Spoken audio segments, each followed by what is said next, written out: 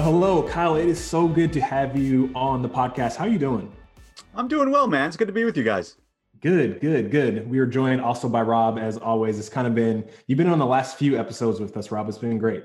Yeah, I was gonna say, as always, I've like missed entire years of this thing. So thanks for 2021, as on. always. Although, like I've known Kyle for a while, so it's great to be on with somebody that I've known, and I really admire him. And so him and Jamin have meant a lot to me with their books. And for those our audience, remember Jamin Goggin, who started our retreat ministry. So Kyle and Jamin are great buds and have written Beloved Dust together too, which is a book that's been part of kind of our ministry. But this book, Kyle, is awesome.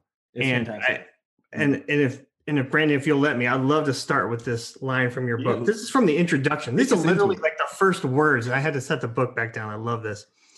You wrote, "If you want a boring prayer life, spend it trying to be good in prayer rather than being honest." Brother, what is that? Yeah, well, I think in many ways it's my own experience of prayer. It's the realization that I spent much of my Christian life thinking prayer was primarily a kind of place to perform. And so instead of praying for the things I really wanted and I really desired, I prayed for things that I thought a good Christian person might want and desire. And it turns out you don't pray when you do that. And it also turns out that's profoundly dishonest.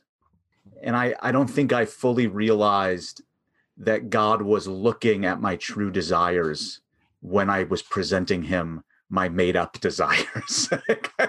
And, I'm struck, that Jesus tells that parable of the Pharisee in the temple praying in his goodness compared to the man who beat his breast saying, "God, be merciful to me, a sinner." And then Jesus just said, only one of them left justified.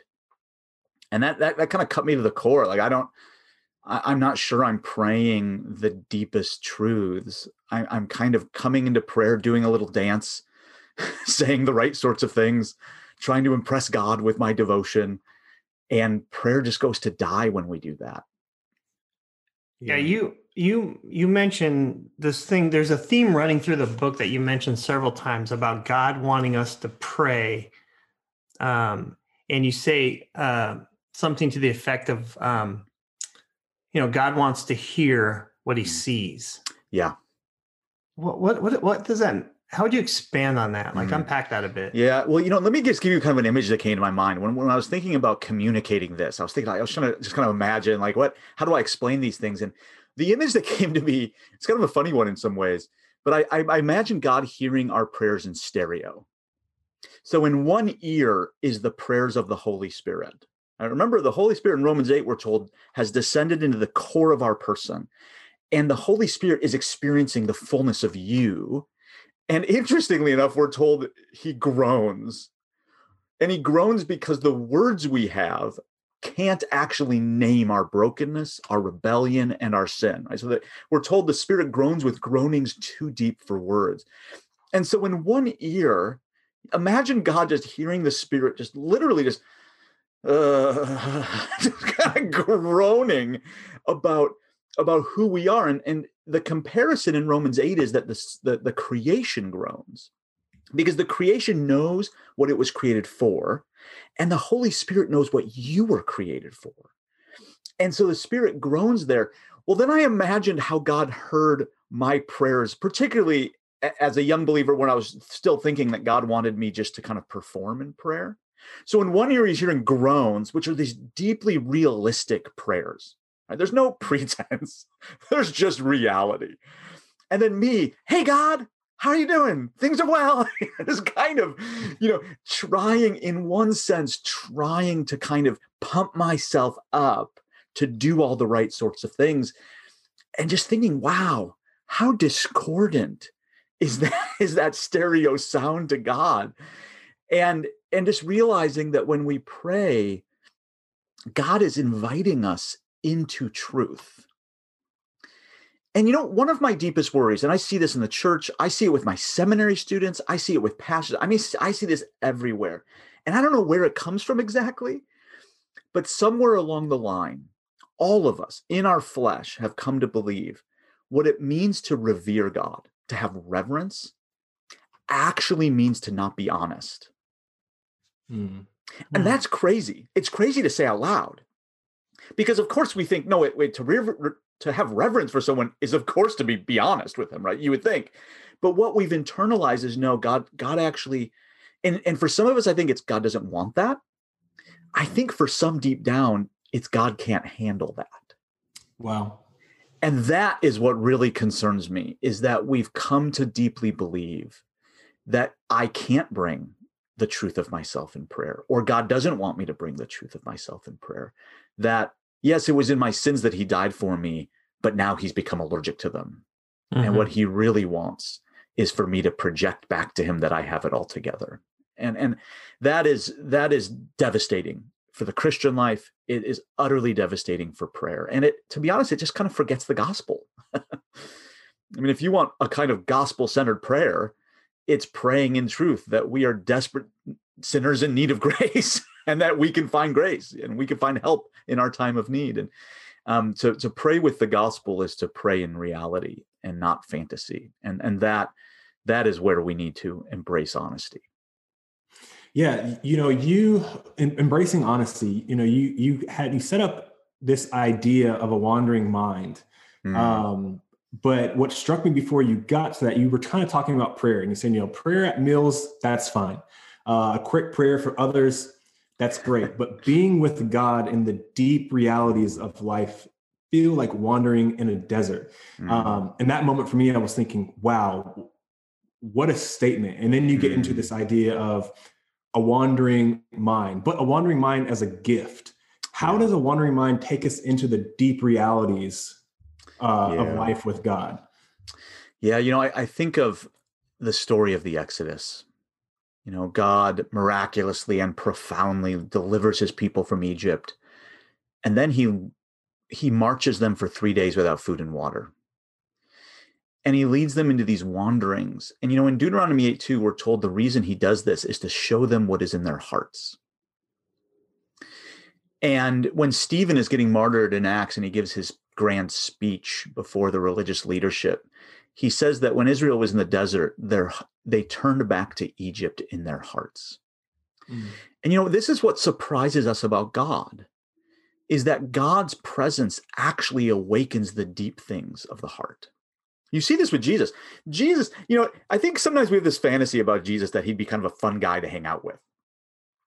Like, Jesus is kind of gnarly to hang out with, actually, it turns out. Jesus calls one of his best friends Satan to his face. Jesus is constantly exposing, hey, what are you guys talking about? And they kind of hang their heads about which one of us is the greatest. Sorry, Jesus. He's just constantly exposing them to look at what you're doing. I'm walking to the cross and you're debating which one of you is the greatest, right? Like, there's all sorts of crazy in the human heart. And what's interesting is God's presence awakens it. And I think what most of us have internalized, because we think prayer is primarily a place to perform, is our mind wanders. God, I'm sorry. I'll try harder. I'll be better. We wake up realizing our prayer life was a little more sleeping than prayer. We feel guilty. Maybe we feel ashamed that we're not better at this. We apologize and we move on. And we never think, maybe this is a gift. Maybe what's actually gone on is when I drew near to God's presence, God did exactly what he did with Israel. He said, let me show you what's in your heart. Kyle, you're a little more worried about the Lakers than you are with me right now, right? Anthony Davis is hurt. This is not looking good. And you worrying about it, one, is going to do nothing to help the Lakers. But two, look at what you're not talking to me about. Why aren't you telling me, God, the worries of my life, I actually think it's up to me just to kind of mull over them than to bring them to you? Why aren't you telling me? And what struck me and what struck my co-author, John, both of us independently in our own prayer lives, is we realized, we never thought God wanted to talk about that kind of stuff. Like, God, I have a hard time being with you because my heart's elsewhere. Yeah. And instead we would start talking to ourselves and sometimes we'd rebuke ourselves. Sometimes I even noticed in my own prayer life, one of the things I would do is I would kind of turn against myself. Kyle, come on, you can be better at this. You've got to focus. And sometimes I was quite harsh, and I began to realize that, wow, like this is more paganism than Christianity now. Because what I'm doing is my performance has become me beating myself up in the presence of God. And I'm deeply hoping that God is kind of putting a lightning bolt down. Like he has a hand in the air ready to kind of smack me for not being a good Christian. And I'm showing him, God, if I'm harsh enough on myself, maybe if I show you how deeply pained I am by my sin, maybe you won't strike. And I kind of realized this is not Christianity. Like this, it's a failure to remember who is my great high priest. It's a failure to remember that it is only by his blood and by his wounds that I have been healed and that I have been saved. It is a failure to remember that Jesus himself intercedes for me. And instead of embracing him, somehow I've turned to my goodness. I mean, it is just the epitome of what we worry about legalism. This is just what the Pharisee in the temple was doing.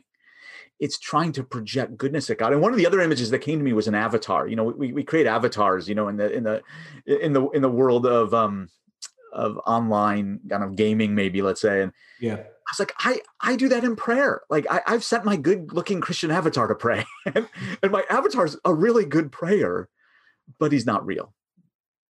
And God's calling me into his presence as I really am. And it turns out that's the only place he can help me is in reality as I am in his presence. Why? I'm curious to know, as you were praying, as you were studying, as you were writing this, what is it about the wandering mind that I think brings shame? You know, we're in prayer and we can't stop thinking about what we have to do later. We can't stop thinking about did this person slight me in the last meeting? I think they're out to get me. What is it? It feels so counterintuitive that those can be invitations to the deepest realities of our heart. Why does that feel so counterintuitive for us? Yeah, that's a great question. You know, I think there's two things here. Like the first is I think we presuppose that because prayer is a performance, right? So automatically we assume that prayer, I'm kind of performing here. And so when I fail, when I perform badly, I turn against myself. And that's where shame is, right? Shame's looking at me now going, I'm not what I should be. But the other side of it is, I think, tied very closely to expectations.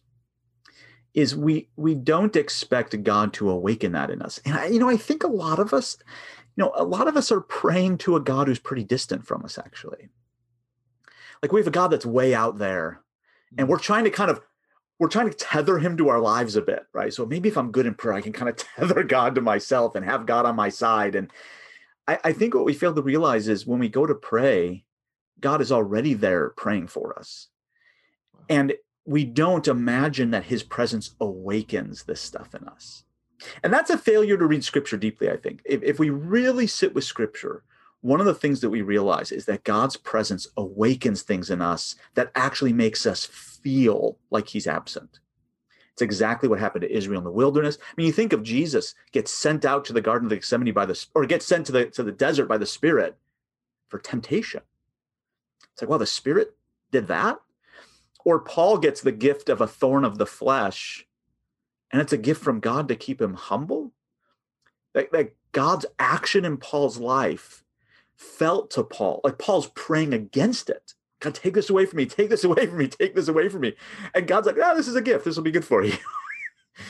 And Jesus gets sent to Gethsemane, right? Like, I think we have this weird view that following Jesus should always lead into these things that kind of bring us excitement or bring us like, oh, this is good, or look how good I've become. Whereas the biblical story says something different. And, one of the passages that really hit me, and it was one of those passages, this happens, this is what I love most about scripture, is no matter how much I read it, I'll come across a verse as if I've never read it before. And I'm like, I know I read this hundreds of times, but for the first time I saw it, and it was 1 John 3:19 and 20. And what's so astonishing about that passage is that we're told that we are before him, right? So now someone's in God's presence. And John is kind of pastorally counseling you here. So when you are before him and your heart condemns you.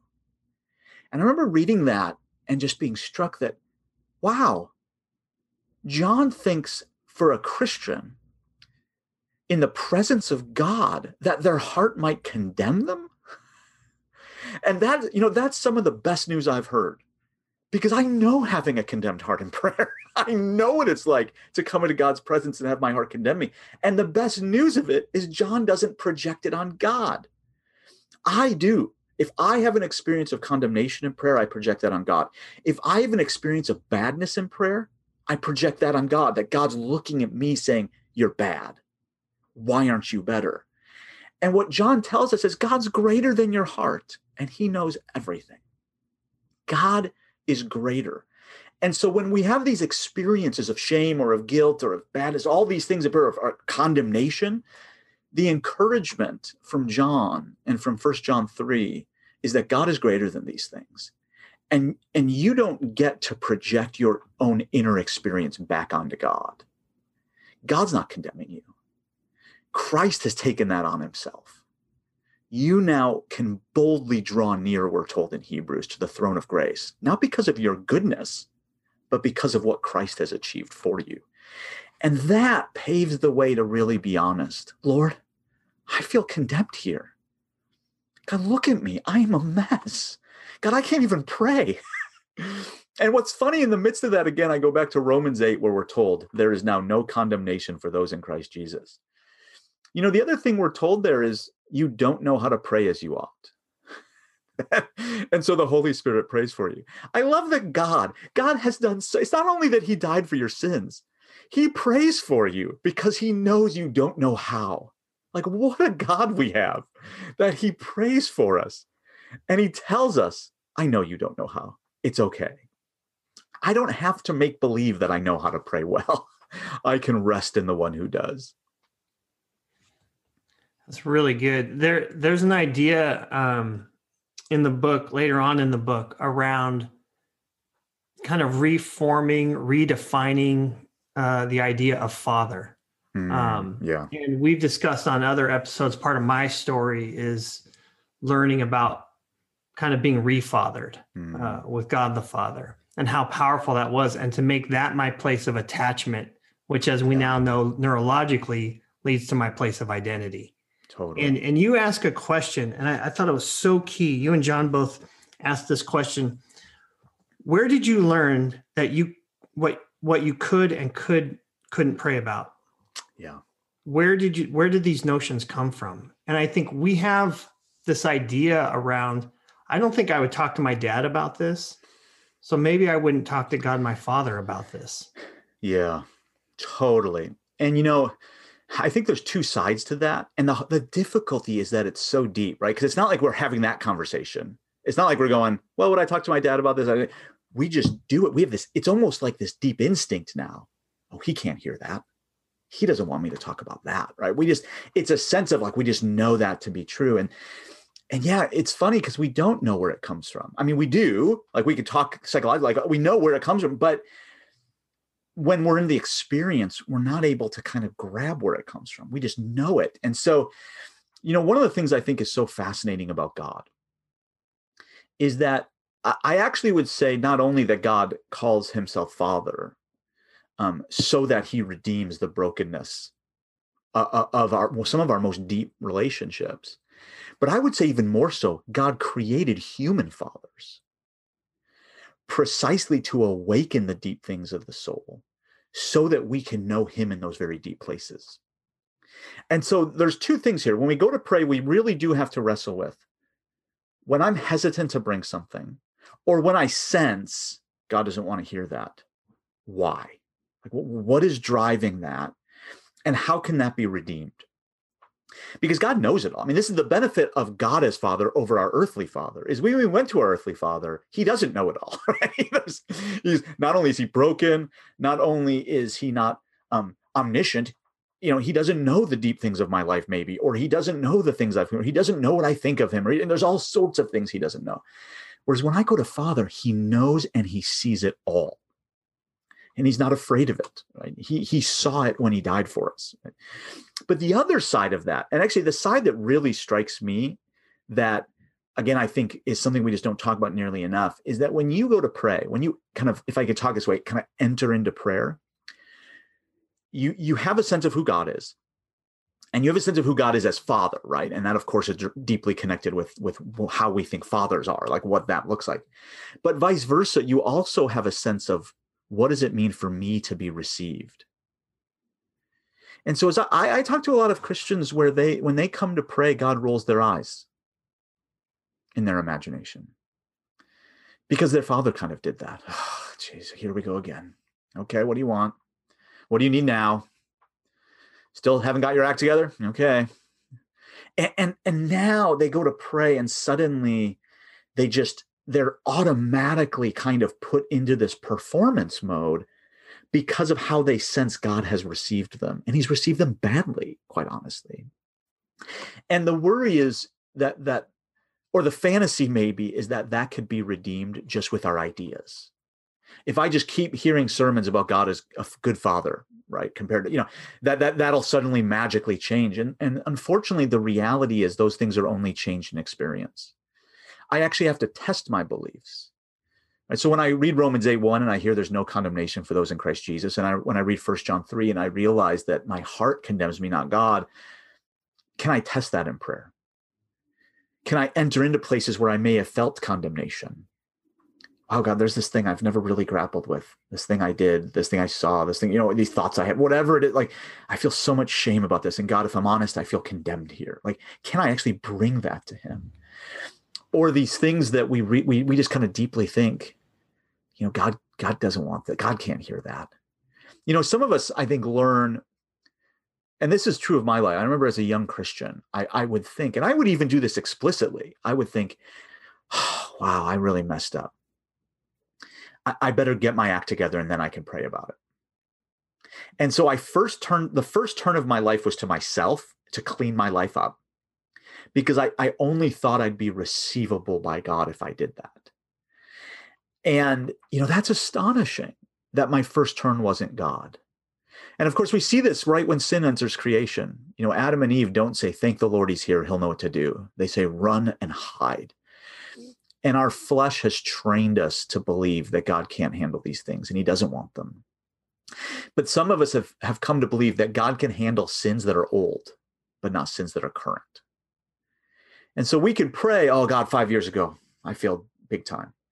For some of us, it's much harder to pray, God, I have so much rage right now. Be with me here. Because we have this fantasy that, again, I think like our fathers, we just don't think they can handle us in the midst of our brokenness, in the midst of our sin. And even with great fathers, I had a great father, and yet the flesh constantly was telling me, he can't handle this. He doesn't want this. See, sin always tries to convince you that the place of healing is the place you need to protect yourself from. That is one of the most divisive and devastating realities that sin brings into our life. It's whispering constantly, God doesn't want this. God can't handle this. You can't tell your friends. You can't tell your accountability partners. Your small group can't hear this. Like, all the time we're hearing, they can't handle it. He can't handle it. And it's isolating and it's debilitating. And what we need to discover experientially is that not only God has handled it, the only place of healing is to bring this to God. You know what? I'm just listening to you speak. What I'm thinking about is, God is inviting us into these deeper places. Prayer is a lot deeper than just kind of the superficial meal prayer. Yeah. For instance, right? And I think about those who are listening or those who are feeling, whoa, I did not sign up to go this deep. That wasn't a part of my initial contract agreement. What do you say? Because the Spirit is calling us into deeper places. So what do you say to those who are feeling this wasn't on the original lease agreement? How is this going to work? I don't want to go deeper. I'm scared. I didn't sign up for this. What do you say for those who are in that position? Yeah, no, that's a great question. I mean, I think that in so many ways, that names so well the Christian life. I think one of the most honest prayers that we can pray is, God, I didn't sign up for this. Because that is what we constantly feel in the Christian life. If you read the Gospels, the disciples are always feeling this. Wait, where are we going? Wait, what are you doing? And it's this is just true. It was true of Israel with God in the wilderness. It's just, when we read scripture, that is the question on our lips constantly. And I think, Jesus's words here are our hope. If you try to save your life, you must lose it. But if you lose it for my sake, you will find it. This is actually the path to life. It's actually the path to freedom. It's the path where we can finally know peace. It doesn't feel that way. And that's the rub, right? Because we look at it and we think, that kind of feels like the opposite of freedom. And this is where by faith we trust Jesus. No, this is the path to life. That it is laying down my life here, laying down my expectations and my desires here, that I'll actually discover something that is worth living for. And, I could just say experientially, that's been true for my life. And this is why, for those of you out there who really struggle with prayer, if you're trying to be good in prayer, if you're trying to kind of stay at that superficial level, prayer is going to be a profoundly boring place for you. The second you break open these deep things, as one writer said, when the Titanic was sinking, no one was having a hard time with their mind wandering during their prayers. Because when you start praying your deepest desires, your desperate desires, your deep fears, you are actually discovering that God is with you in the deepest places. And it isn't as you fear it is, because we all fear in those deep places we're alone. And if we're honest about those deep places, maybe even the people who are with us won't be there with us. Mm-hmm. God is already there praying with groanings too deep for words. And that is where prayer becomes real. Yeah, I think you're in good company if that's how you feel. I mean, right? Totally. Like even Jesus in the garden, praying to the Father, are you sure there isn't another way that this can be accomplished? Totally. Complete and utter anguish. And I think we forget a lot that Jesus is feeling this all in his body. He's feeling the anxiety. He's feeling the weight of the pressure. He's physically feeling the pain of the cross. He's physically feeling the whips on his back. Like it's a real visceral experience for him. He's not pulling out the God card and saying like, I'm exempting or excusing myself from all of this. Totally. No, he feels all of it. And I think it's a comfort to know that even Jesus in these experiences knows exactly how we feel and going, I don't know if I can take this next step. It seems too far. You just said a little bit about wanting to be seen. And you get into this with kind of getting more into the prayers on different types of prayer, and you get into praying the Psalms, but you say, and Rob, you said this earlier, you said what God sees, he wants us to pray. And I think we all want to be seen, but then at the same time, we all fear being seen, right? Totally. So it's like these dual emotions that are competing against each other. How does praying the Psalms help us in this place? Yeah, no, that's a great question too. Praying the Psalms is a funny experience because I think in many ways, many of us aren't. It's funny because when we pray, we have this sense that the real virtue is extemporaneous, like it's our words. And so praying the words of another rubs us the wrong way sometimes. It's funny because we have no problem with like worship singing someone else's words. But we know the experience of like rolling our eyes a bit or maybe just sighing in our hearts when a new worship song is introduced, because we know we're not going to be able to use it to worship. We're just going to be this whole time, we're going to be focused on trying to get the words right and have the tune and things. And when we pray the Psalms, the Psalter is such an interesting book of the Bible. Like, what kind of God do we have that gives us a book of prayers back to him? And in many ways, what the Psalter is God showing you, not just telling you, but showing you what he can hear. And the psalmist will pray things like, God, have you fallen asleep? Look at your word. What are you doing? And I love that because in my flesh, I never would have prayed that out of reverence. Yeah. And God is showing me, no. You need to pray that because that's what you're thinking. Or whenever I send someone off to pray the Psalms, we all have the same experience. The Psalm 1, Psalm 2, okay, things are going well. Then eventually it's like, Lord, dash their children against the rocks. And we're like, like I can't pray that. And what I want to say is you certainly have prayed that on the 5 before. You've been on the 5, right? That bottleneck, remember the 4 or 5 comes in and the 5. And so you've been there and you've prayed something like dash their children against the rocks when someone cut you off. And you just don't want to be honest about it. And I think, my favorite Psalm in this regard is Psalm 139, because you're praying Psalm 139 and you're declaring that God, he kind of knows all, sees, he knit me together in my mother's womb. And then you're naming your angers. You name what you want God to do. God, deal with my enemies. But then the way Psalm 139 ends is simply, search me, O God, and know my heart. Test me and know every thought. See if there's any offensive way in me and lead me in the way everlasting. And there's this honest of, these aren't my things to fix. Lord, I have these angers, these frustrations. Lord, I might even have enemies. I think it's interesting that most of the Bible assumes we have enemies. I mean, my enemies, Lord, they're out there. They're after me. I certainly feels that way a lot these days, a lot of the time. But God, you are God. And I think some of us think that because Jesus said, you need to love your enemies, that means we're not, that's kind of somehow guiding us into not being honest about what we really desire. And the Psalms consistently force us into the deep things that we desire. And, they also, one of the things they do is they correct our misguided notions about how we think of evil. I think there's a lot of Christians, because we believe in a sovereign God, one of the mistakes we make is thinking that God does evil. And as if God somehow is enacting these things just because he's in control.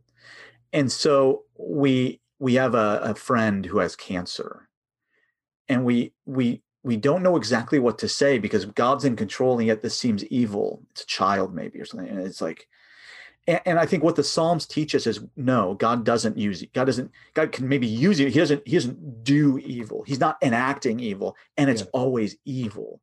And so we rebuke it. We name it. God, where are you in this? This is evil. And the psalmist reminds us we name evil for what it is. And we also lay ourselves down in truth before him. And it just seems like it takes that kind of training. Like we need to enter the words of another to learn, how do I name the truth in prayer? And it's a weird experience sometimes, because sometimes you're praying something that's really exuberant and you just don't feel exuberant, and it feels kind of clunky, or it's really sorrowful and you don't feel that way, and it's hard to enter into. But man, when you pray a psalm that just helps you narrate the truth of your inner person, Father, meet me here. I pray through the Psalter, and I can't get past Psalm 25 right now in my life. Every night now, I'm just going back to Psalm 25, and I'm just overcome with the good news that I don't pray in my name, I pray in his name. I don't pray in my goodness, I pray in his goodness. I don't pray in my unfailing love, I pray in his unfailing love. Left to my own devices, I don't learn those things about my prayer life. But as I enter their prayers, I begin to realize, oh, wow, I do think God wants me to pray in my name, in my power, in my strength. No, it's all on him. You reference Psalm 139 connected to praying for enemies. And I thought it was so powerful to think about how we need to be so open and honest in our prayer life when it comes to these sorts of things, especially, and this is cliche almost, this talking about 2021 and 2020, but like totally this year that we've had, right, of the racial disharmony, the political disharmony, the economic disharmony, and to come and not be honest about, hey, I do hate that political party, or I do hate that injustice. I do hate that person. And and God knows you are. He knows you have that. It's not like he doesn't know. He's like, you're just lying to yourself because you won't come and say, but to release the burden of it in prayer as the path to peace and reconciliation that will ultimately come out of your heart when you leave that time of prayer, to be able to live this. You've got to get so honest with your Father about what's really happening. Totally. Unpack that a little bit, Kyle. Yeah, no. And I the image that comes to my mind is, I think a lot of us hesitate to say the truth because we kind of think God's going to go, oh, what? You're angry? Like God's shocked about these things. Yeah, God looks at Twitter. That's like the sum of the world right now, right? Totally. Yeah, that's right. And I even think about, Scripture actually, interestingly enough, commands us to be angry. It's an imperative, which is a command. It's a passive imperative, so it's not get angry, but it's be angry and do not sin, because the Bible assumes you're angry, and it assumes that anger needs to be broken open. But we're still not to sin, right? So the problem I think most of us have, we're like a volcano. Like we kind of bury our anger, bury our grief, bury our anxiety, bury all these things. And it's just under the surface governing our lives. And so we are on the 5 and someone cuts us off and we explode, right? Because we actually haven't brought that before the Father. Anger is the kind of emotion that needs to be kind of worked through in order to be kind of reintegrated. Oh God, I'm so angry. Like we have to actually bring it in, and we have to know God's presence in those places. And I think, again, my biggest worry about our prayer life is that we deeply believe that God's not interested in the deep things of our heart. We believe that God doesn't want to name them. And again, even a superficial reading of the Gospels will show you the exact opposite is true. Jesus is constantly breaking open people's lives and meeting them there. The woman at the well, she wants to have a theological conversation about the Messiah. And Jesus is like, let's talk about your adultery. Let's just break that a little package open. And that's what prayer's like. We're trying to pray all the right ways, say all the right things. And God's like, oh, that's nice. You're really angry. And then what we do is we kind of spin in prayer and we try to change subjects because we deeply think God doesn't want it. And so when we, particularly to your point, Rob, I think this year particularly, coming out of 2020, there was so much in 2020, and even up till today. There is 2 men I revered in ministry that I look to as sages of the way of Jesus, who it turns out had profoundly evil double lives. Father, Lord, what? How long? I get Psalm 13. How long, O Lord? How long? Yeah. It's just, when we just passed that marker of 500,000 deaths with COVID, Lord, how long?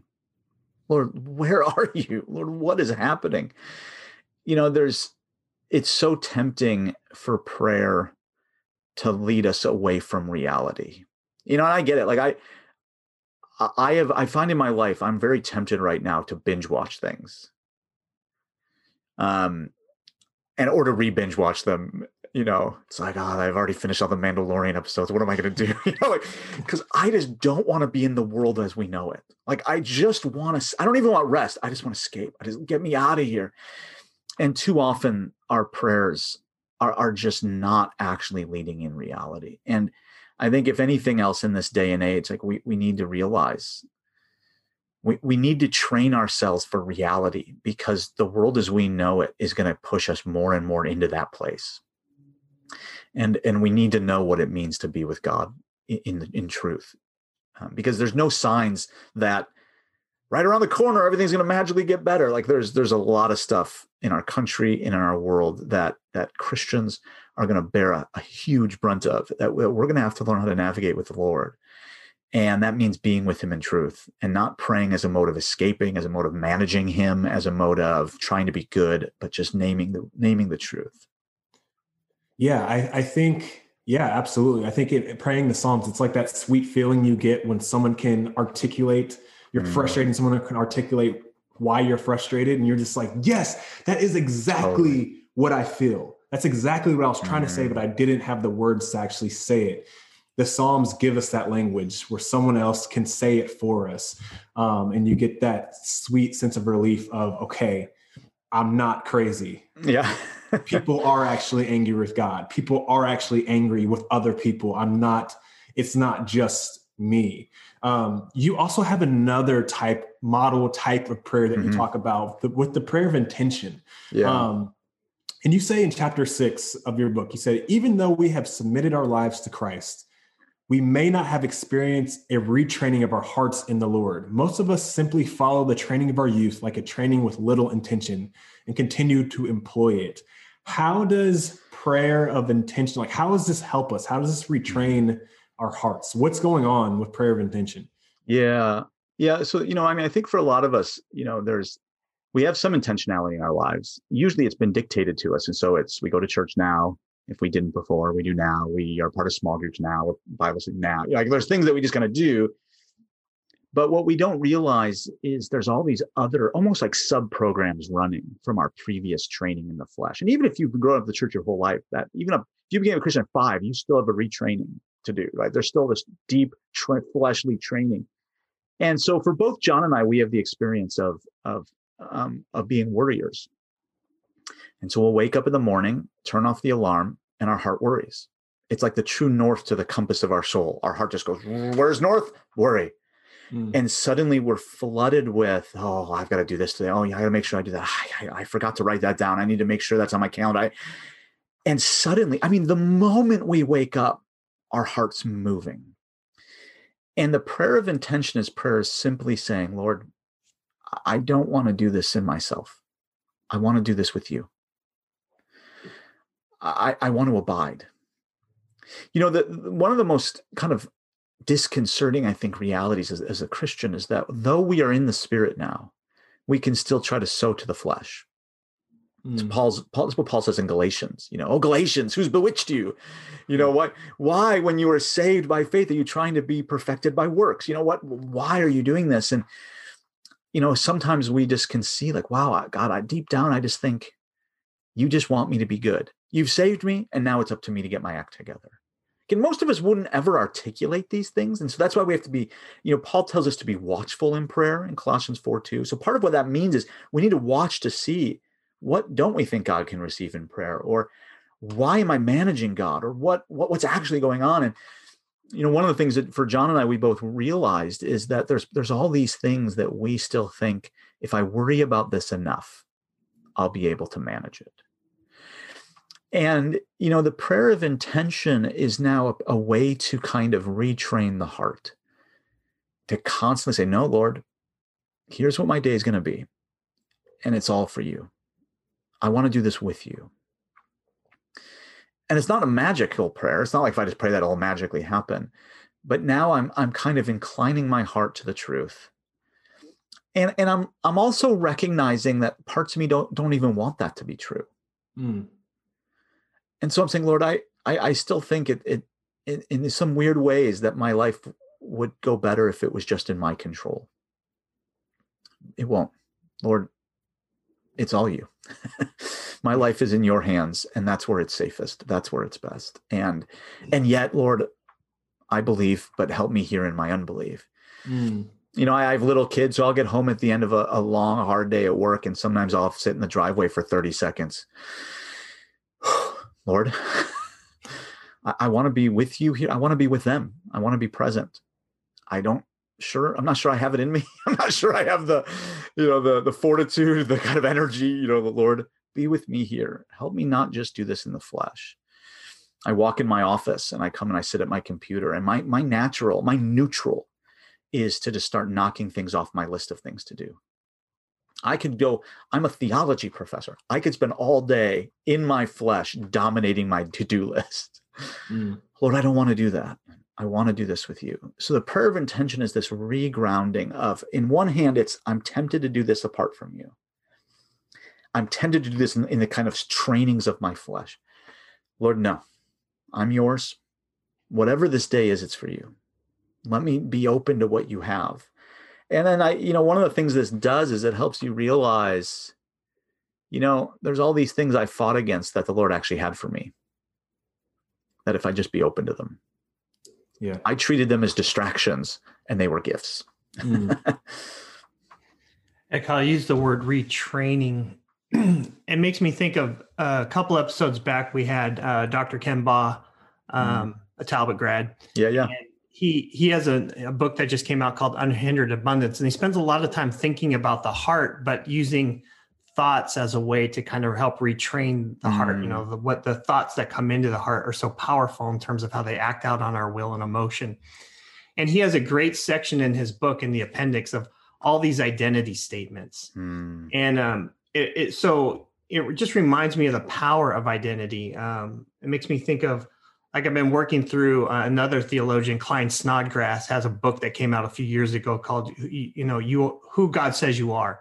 But this idea of, as we're now learning neurologically, how attachment, the things that we put deepest at the center of ourself, and that leads into who we think we are in any given moment. Yeah. And you have a chapter, chapter 7, which to me is like worth the price of the book. I highlighted this thing all up.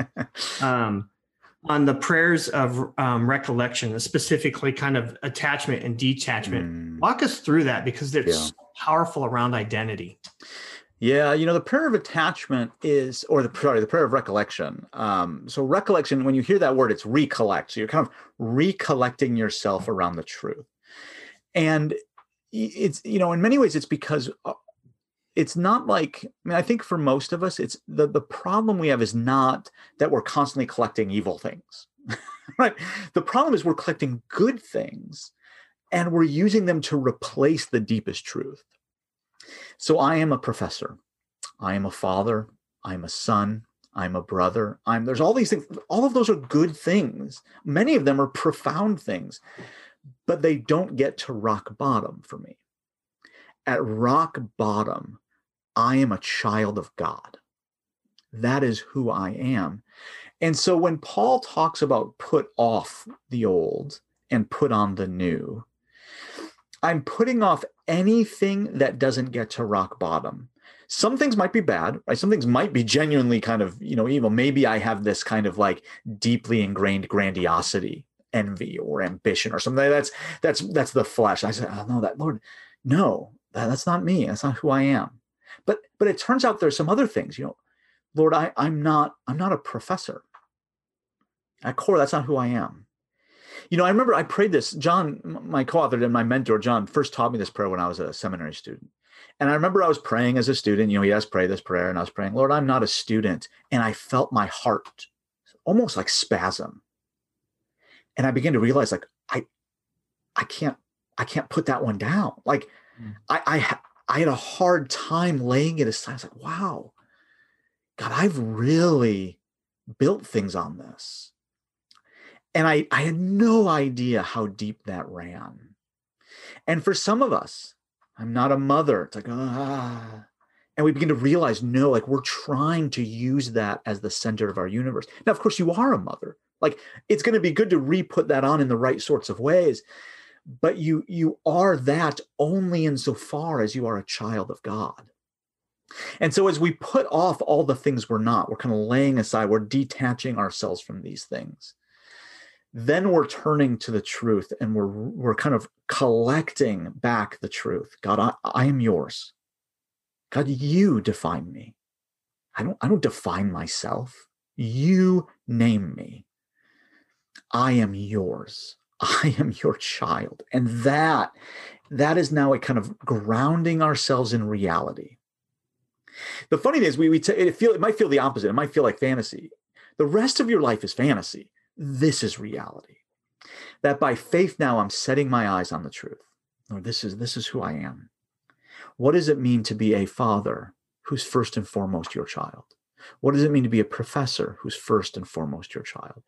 And so we can then kind of reorder and retrain ourselves around the truth by remembering what really defines us. And the prayer of recollection is a profoundly powerful prayer to show us where these things are, these kind of attachments that cling.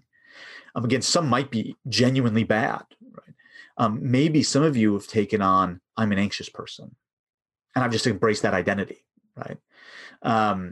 Or I'm unclean, right? I see this in high school girls. High school girls in youth group oftentimes have embraced an identity of uncleanness. You know what's so tragic about that? There's nothing in our world that will tell them they're now clean.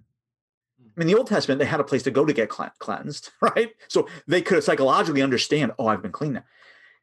When they take on, I am unclean, that now seeps down to the core. And so they begin living like an unclean person. It just becomes a self-fulfilling prophecy of their lives. And instead of laying that aside in Christ Jesus, they come to embrace it. And so there's all sorts of things. Some of us, have come to believe ourselves to be successful. That's who I am. And we realize, wow, I relate to other people as I'm a successful person. And it actually kind of buoys my soul a bit. It gives me confidence. It allows me to turn around and greet people at church, let's say, when we can do such things, and it makes me feel like I could stand up and shake a hand. And, it's like, wow, I've been using those things to bolster my life, to kind of be scaffolding of my identity. No, Lord, I am yours. And it's a prayer of reality. I mean, that's really what it gets down to, is in the kingdom of God, we're praying what is true. Yeah, that's great. It really strips out the reality piece. I mean, the heart is an idol factory, right? Calvin said. And so to get to the truth of who we really are as not being defined by ourselves or the world, but to go to our ultimate, that's right. So powerful. Walk us through in being watchful. Prayer of examine. Yeah. This is, so my background is I'm a Jonathan Edwards scholar. So those of you who don't know, Jonathan Edwards was kind of an early evangelical, tends to be considered one of the greatest thinkers in American kind of history, lived in the early 18th century and wrote a lot on the Christian life, and has been hugely influential on evangelicalism. And so, in many ways, I'm always thinking about who we were as evangelicals when all this first began back then. And what's funny is, for them, one of the most important terms was watchfulness. And it used to be one of our, like, for evangelicals, this is one of our words. Like, this is what we talked about. And one of the key passages is Colossians 4:2, in prayer, be watchful. And this is, again, a kind of training, because many of us, instead of being watchful, we're actually trying not to watch the things we should be watching. Right? And so in the prayer of recollection, one of the things you need to be watchful of is, well, what does your heart do when you name the truth? I think this is true with Scripture as well. Like, when we read Scripture, we have to be watchful, because sometimes our heart says, yeesh, I don't want that to be true. And again, God knows you think that. And so God, wow, I really, not only do I struggle to believe that, I don't even want that to be true. Like, we need to name the truth. And, I think with Scripture, this becomes really clear, because in Hebrews 4:12 and 13, we're told that when we read the word, what should happen is the thoughts and intentions of our heart should be laid bare. So a proper reading of Scripture, the thoughts and intentions of your heart come up. Well, I've got to be watchful. I've got to see these things and not hide them. I'm tempted in the flesh to sheathe the sword of the Spirit so it doesn't splice me open and bring these thoughts and intentions of the heart. But that's what it's for. And so in prayer now, I'm training myself to be attentive, not only to what's going on currently, but my life.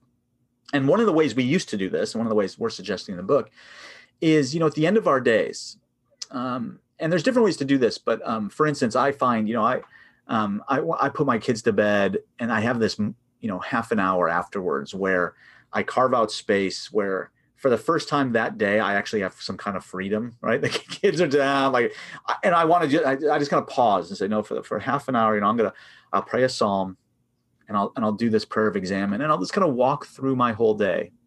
And there's different questions to ask. The questions I've run into lots of these. One of the questions I like is, what should I be thankful about today? Like, where's my gratitude?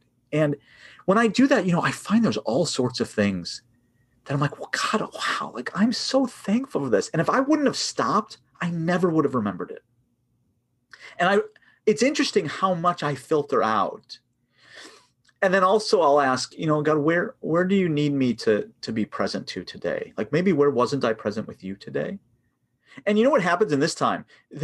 I'll remember things I said to people like, oh, I'll pray for you. Oh, wow. Okay. And I'll actually pray for them. They're like, and if I wasn't doing this kind of exam, I would have forgotten, and I never would have prayed. Right. And what this is it's an important way to take our lives and to just break them open to God. God, look at this. God, that student, I'm so frustrated that they just keep doing what they're doing. Or, oh, that student pulled me aside and told me how meaningful this class. Well, I'm just so thankful for that. Lord, thank you for them. Thank you for their encouragement. Like, just being able to just recognize, God, you've been so kind today. Or maybe, wow, God, that thing set me off. I got frustrated. And I started worrying, and I lived the rest of my day as if you had nothing to do with my life. I was just trying to fix things, make things happen, get things done. Lord, have mercy. Lord, meet me here. Lord, how do I be faithful to you here? And it's now where the truth of our lives, and in many ways this gets to the core of the book. What if the reality of your life was the material for prayer? The actual truth of yourself. What if that is what God wants? And this is a way to just take your days and your time and just hold them open. God, look at this. Why did that frustrate me? When my wife said this, like, why did that? What was going on? Yeah. Why am I so angry? That's not her. Like, what? Where did that come from? It's just being able to live with him in the truth. And again, it's one of the things I've noticed about this is it helps you cultivate watchfulness in general, right? Where you're just a little more aware of what is driving me. What is this stuff really about? I think so. The Examen was one of the first techniques or methods, I guess, if you want, whatever words you want to give to it, that I really embraced a couple of years ago.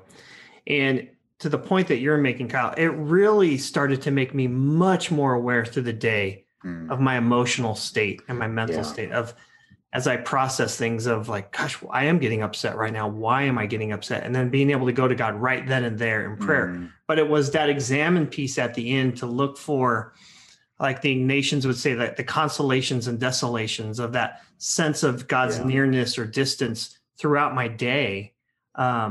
That really started to open me up to the truth of who I was in my day-to-day actual living out my life, Rob Jacobs way.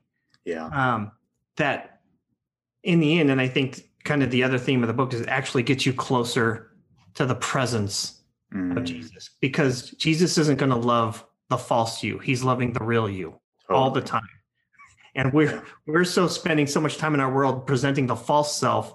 It's like, man, if we can find those moments in prayer just to drop all that weight. That's the easy yoke, right? Stop carrying the weight of all the stuff the world wants to put on you and just be a kid with his dad. I just see that theme so through your book so often. Yeah.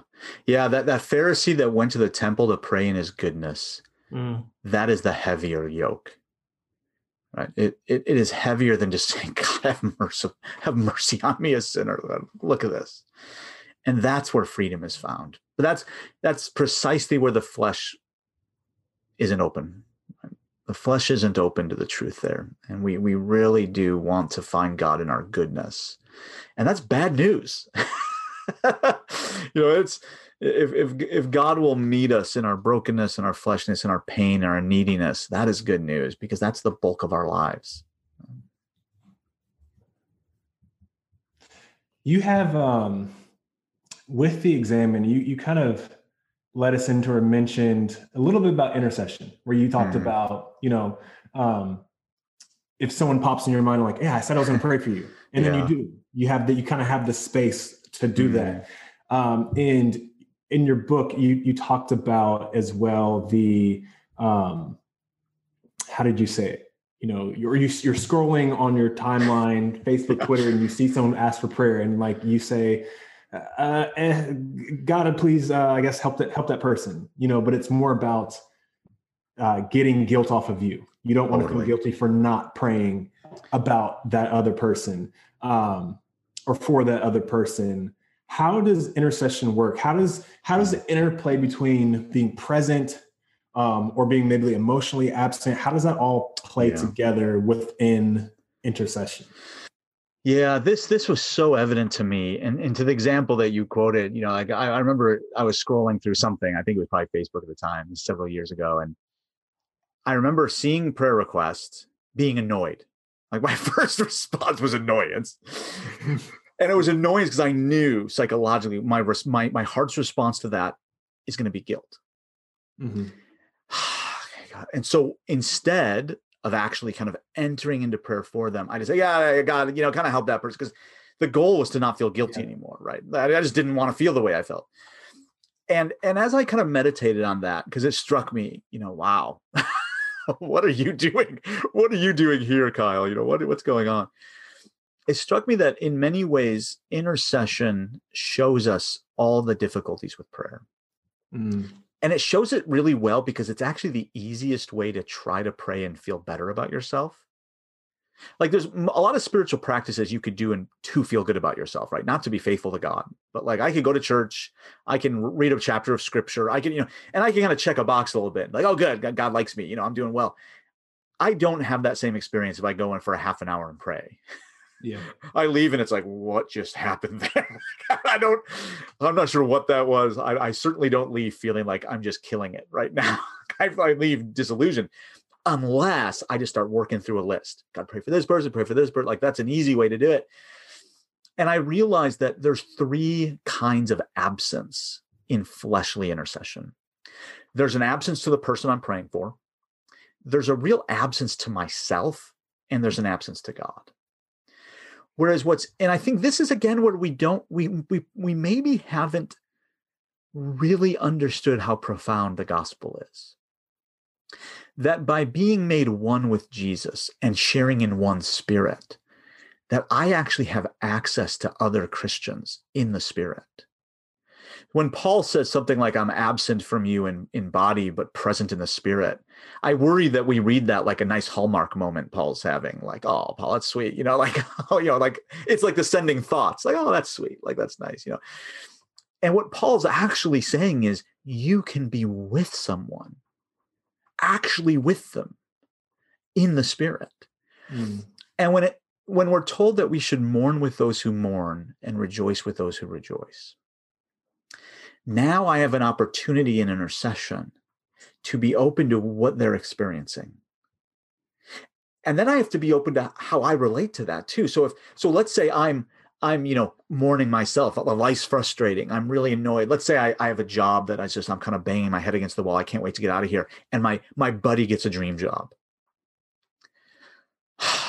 I'm tempted to say, oh God, I'm tempted to not pray, not to be thankful. No, Lord, I'm going to rejoice with my brother who's rejoicing. Like, thank you so much for what you've been in his life. Thank you so much for the good. Thank you. Look at what you have been so gracious to their family. Lord, I have envy. Lord, I'm frustrated with this actually right now.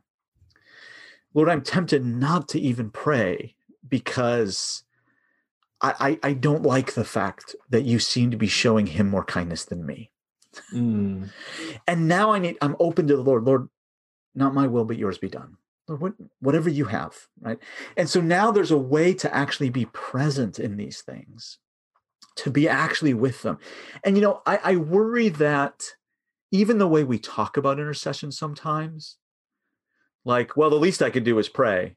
And it just seems like a minor sort of thing. Like, because I think it's almost like a lottery ticket present for someone. Like, well, it's virtually no chance it'll happen, but it's a gesture. It's like, no, like in prayer, we can truly be with them. I can actually minister to their soul in the presence of God. And I think intercession shows us actually how thin our view of the Spirit's work is.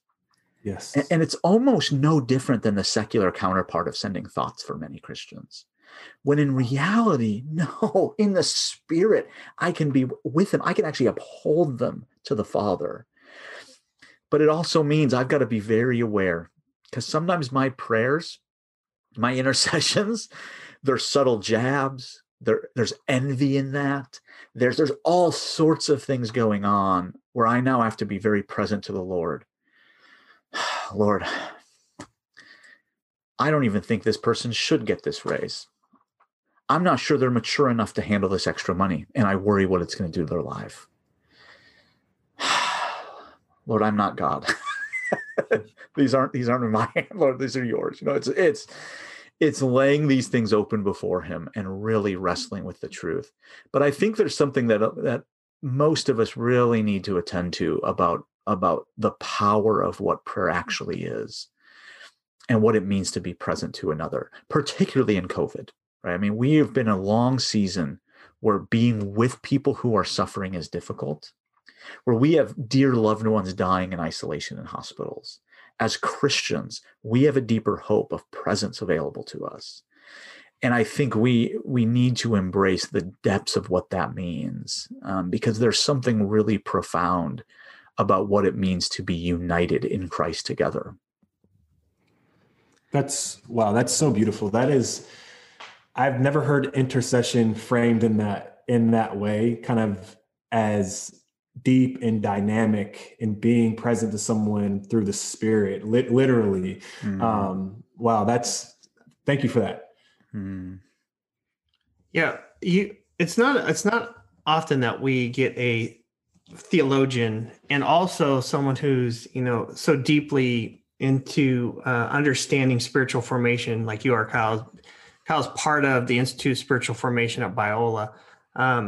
And so I want to take a minute to kind of actually, well, let me say this about the book. This book is immensely practical and applicable because every chapter there is a practice about. So when Kyle and John walk you through these chapters, you then get to practice them and go through the things that you're learning. So it's super practical in that way. I love that. So I know our members would this is something they can grab a hold of and get and work through and just take a deep dive into this. Cause I think it really will help them come to a different place in prayer and it will just be such a breakthrough, I think, for them.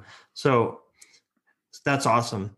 But you also have another book that actually came out before this. And I think it would be interesting to kind of maybe if we could connect prayer, and your other book was called Embracing Contemplation. Mm-hmm. And so there's this idea of prayer and the words that we're talking to God. And maybe even, we talk about this even in class, our class 201, we talk about meditating on scripture and this idea of contemplation. So maybe Christians have heard these words. Can you kind of weave these things together and how they interact and how they're separate? Yeah. And that'd be really helpful, I think, for our audience to hear. Yeah. Well, in that book, that book's a kind of an academic book. And in many ways, it's really similar to what Jamin and I were trying to do in Beloved Dust, where, and, to be honest, the thing that I've regretted about Beloved Dust, I still, I love that book in many ways because my heart, for both Jamin and I, it was so close to the heart of where the Lord had been leading us for so long. But I wish we would have taken more of a practical turn there than we did. I feel like sometimes that it grabs people, but it doesn't maybe land the plane for them. And so I hope this book does. But Beloved Dust talks about wordless prayer, which is interesting. And so there's kind of, the tradition will tell us there's wordless prayer and then there's contemplation. So let me talk about both those things real quick. I want to say, and this is the last two chapters of Beloved Dust talk about this, where I think all of us who've suffered deeply have prayed wordlessly, where we just kind of we literally don't have words anymore. And I think actually what's happening, and even though we don't think about it, is that we are learning deep in our souls to rest on the intercession work of the Son and the Spirit. Those groanings of the Spirit, sometimes we just pray and we just groan. And it's just, Lord, what do you say? Right? I had a friend who gave birth to a son with cancer. Her infant already had cancer out of the womb. Goodness. Lord, I don't have words. Lord, and I'm just kind of casting myself on God. And that is a kind of praying. And I would actually say it isn't wordless. It's a one-worded prayer. And the word is simply amen. Because I'm just going to trust that God's prayers are enough, that I'm carried along by the Son and the Spirit. And I'm just going to lay myself in their hands. Contemplation, though. So there's a totally other side of this. And this is something that's been lost in the tradition. I think the reason it's been lost is because sometimes people talk about contemplative prayer. And I would actually say, this might be just semantic, but as a kind of academic, that's wrongheaded. There's wordless prayer and there's contemplation, but contemplation isn't actually a type of prayer. And so we talk about this in the Embracing Contemplation book, is at some point in the tradition, in the last probably 100 years, someone confused these two things. When all that contemplation is when Paul says in Colossians 3, set your mind on things above. Whatever you think that means, that's your view of contemplation. So every Christian believes in contemplation. Whether or not they practice it's a different thing, but everyone believes Scripture says things like, whatever is good, whatever is honorable, think about those things, as Paul says in Philippians, or set your mind on the invisible things, right? Remember, Paul in 2 Corinthians will talk about the weightier things as the invisible, right? Because they are eternal, where the visible things are temporal. And so Scripture constantly pushes us into these things. And so for a Christian, unlike, let's say, for some kind of New Age mysticism or Eastern stuff, the word contemplation, if you think of its two roots, you have con, which means with, templum means temple. It is to be with God in his temple, to gaze upon the beauty of the holiness of the Lord, right? That's as the psalmist says. And so to contemplation is when now, and sometimes it's connected to prayer in terms of we're praying and we just are kind of in awe of God and we just set our minds on God. And we just hold our thoughts and our hearts there. Like we kind of lift our hearts to the Lord and just attend to him. And so that is contemplation. And it's often connected with meditating on Scripture. The way that we used to, so I actually wrote a book several years ago that actually Rick was kind enough to kind of endorse for me, called Form for the Glory of God. That was on Jonathan Edwards. So early evangelicals' views of this kind of stuff. Like, what is spiritual formation about for us 300 years ago?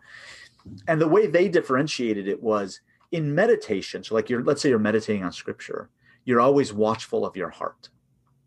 So if I'm meditating on Scripture and my heart's afraid, wow, God, I'm really afraid here. Like, why would you say that? You know, what are you doing there? Why are you, wow, Jesus, you really rebuked that. You called Peter Satan. Like, and I'm wrestling with it. So there's a wrestling with the self in the presence of God and really a wrestling with God in the midst of this. They would say contemplation is when you leave those things behind.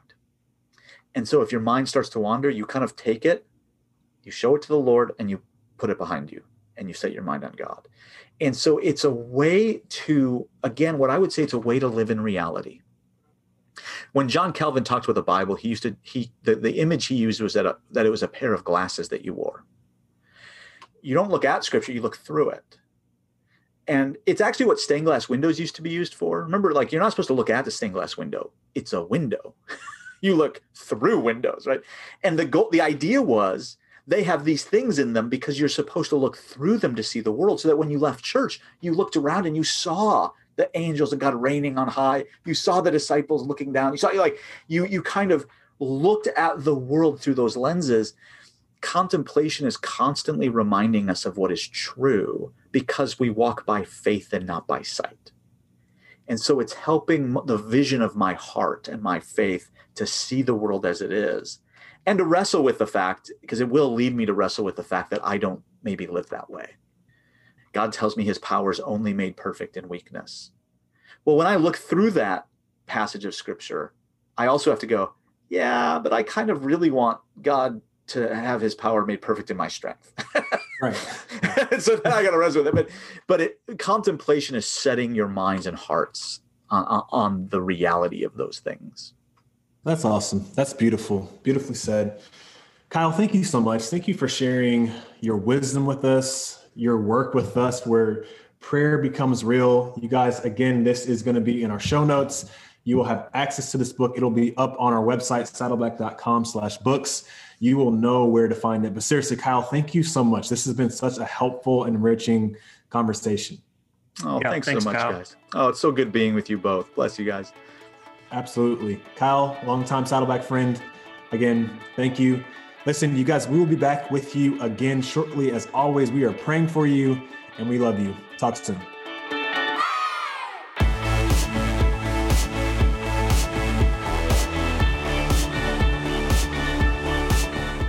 If you enjoyed this episode, consider giving us a rating or a review on iTunes. If you do, you'll help other people find us in the future. You can also listen to these episodes on YouTube. Just subscribe to the Saddleback Church YouTube channel for these conversations, plus lots of other video content. And if you are already listening to us on YouTube, subscribe to the Doable Discipleship podcast on Apple Podcasts or your favorite podcasting app so you can listen in the car or wherever else you go. Don't forget to visit saddleback.com/doable doable to check out all of our previous episodes. And you can go to saddleback.com/grow to find spiritual growth resources and view a calendar of upcoming events. Lastly, you can always get in touch with us by emailing maturity@saddleback.com. Send us your thoughts, send us your questions, your Bible questions, your life questions, whatever. Who knows? Your question might just inspire an upcoming episode. Thanks again for tuning in to Doable Discipleship. I'm Jason Whelan, and I hope you'll join us again next week.